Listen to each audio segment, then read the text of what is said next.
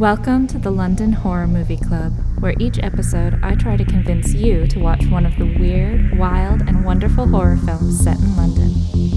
Season 2 is all about terror on the Underground. Have you ever been scared on the London Underground?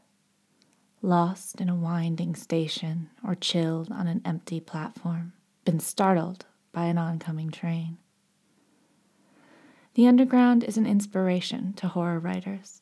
Since the 1960s, it's been a feature of London horror films, popping up to remind us that the terrors of one of the oldest cities in the world are both above and below. The Underground is affectionately called the Tube, and it is a confined little space, a series of dark tunnels, shadows, leading seemingly to nowhere. It's buried beneath the ground where the dead usually lie. And I think that placement, made by digging up the city, and in some places the dead, is at least part of the appeal. When I first moved to London, I'd never been on an underground transportation system. I remember taking the seemingly unending escalators down the Jubilee line. It felt like descending beyond the real world, into the center of the earth. The bowels of hell. Escalators took me past the trains at London Bridge, the other platforms of earlier built tube stations, lines of commuters, and down to the deepest parts of the city and beyond. The Jubilee line was built lower than any other, being the newest line, and so it descended through ruins, graveyards, and even time. It felt like it even went deeper beyond human history. I remember looking at the gray walls of the station and wondering what they'd found there. Maybe was there something wrong in humans carving into a past they'd never been part of? I wasn't afraid, but I was awed. And horror films understand that. On the Underground, you can dive into a secret past, and the first of the London Underground horrors made perfect use of that in Quatermass and the Pit. A sci-fi horror made in 1967, this was the third in Hammer's Quatermass trilogy and based on a BBC TV serial. In the film, a crew expanding the underground comes across a mysterious metal object that they can't even break into. The military believes it's an unexploded bomb, but Professor Quatermass discovers it's an ancient Martian spaceship which crashed to Earth thousands of years ago. This is the archetype of the past and present colliding, one that's in no way new to horror films. But the confrontation of past and present on the Underground is almost perfect. It's highlighted by the constant references throughout the film to World War II. First, there's the ongoing insistence that this spacecraft is either a Nazi bomb or propaganda. Colonel Breen particularly plays the figurehead of the military, insisting on this. And for eagle-eyed viewers, you'll notice that later the same actor plays a Nazi in Indiana Jones. So he has a sort of fun World War II background. But really, the insistence is trying to keep it from being anything sci-fi and always dragging and reminding you of the war and its effect on London. Then, when the spaceship's revealed not to have any Nazi ties, we discover that the Martians' reason for coming to Earth parallels the Nazi goal of genetic purity.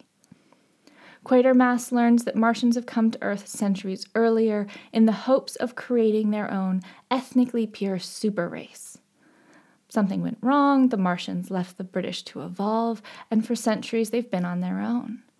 But Quatermass warns that this Martian drive for this genetic super race still dwells in British DNA.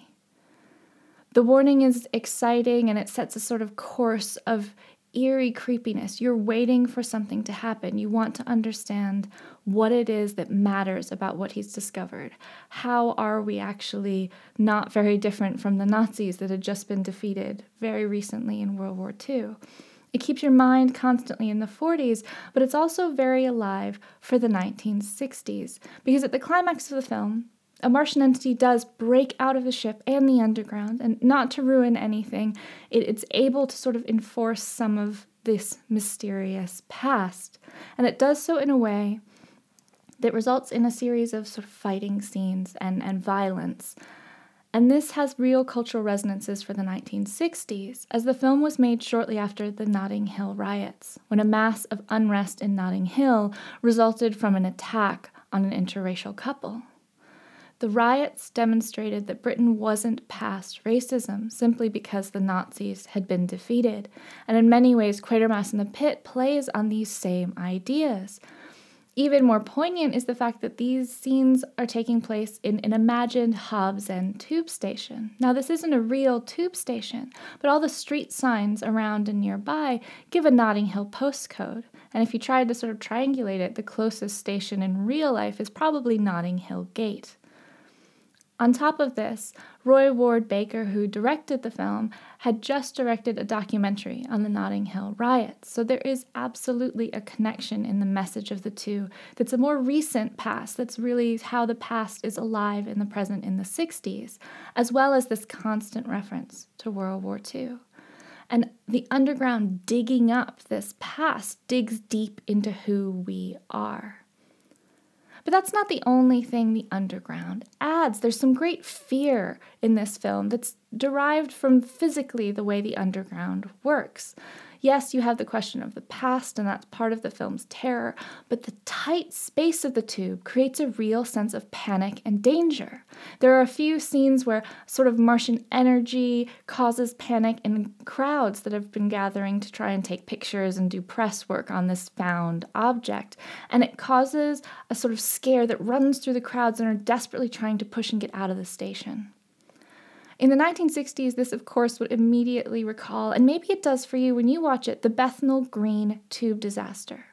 In 1943, 170 people were crushed to death, fleeing from an air raid into the tube station, literally piling and crawling and crushing each other to get to safety. Ironically, the actual air raid didn't end up causing any damage in the area. The people did. And you see this kind of fear, the fear that only people in deep panic created vividly and in these lurid, bright, thick colors of the 1960s in Quatermass and the Pit.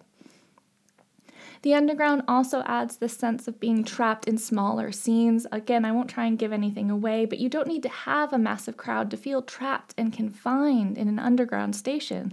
I'm sure we've all felt something like that before.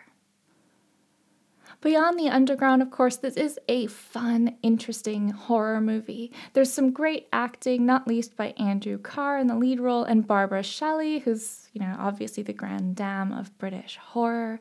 Both of them are very compelling, and Andrew Carr has this fantastic sort of almost grumbly old professor quality that makes you both want to believe him and believe in his anger. He carries his anger really well through the film, and so you're sort of on his side, but at the same time, he's amusing and interesting to watch as he goes through these levels of various frustration, particularly when he's heading off with Colonel Breen.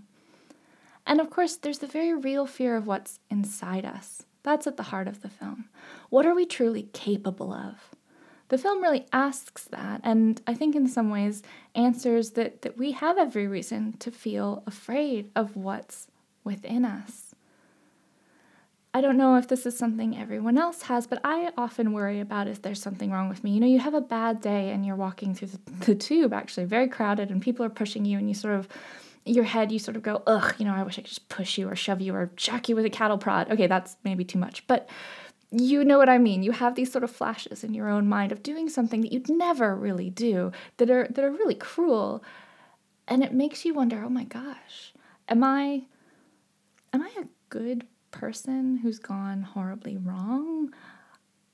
Or am I a bad person who's just learned and been trained to be social and behave, and I'm sort of pushing this bad side of me down? And Quatermass in the Pit gives you ample opportunity to explore this, and it touches on that really real fear.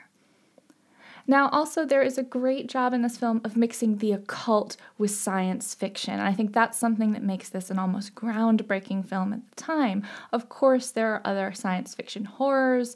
Again, this is part of the Quatermass trilogy, so Hammer has produced other sci-fi horrors. But in this film, they connect the alien presence with ghosts and legends of the past around Hobbs End. And they link it to actually even local religious lore and the devil. So you get these weird sort of things that seem almost surreal, but also compartmentalized. You wouldn't think of, say, an exorcism or the devil, a ghost, and an alien all being one, but this gives a very sort of plausible, almost an explanation you sort of want to buy into, let's say even a conspiracy theory, that actually it's all one entity. Gosh, is that a conspiracy theory? It seems so, when you watch the film, it seems so reasonable.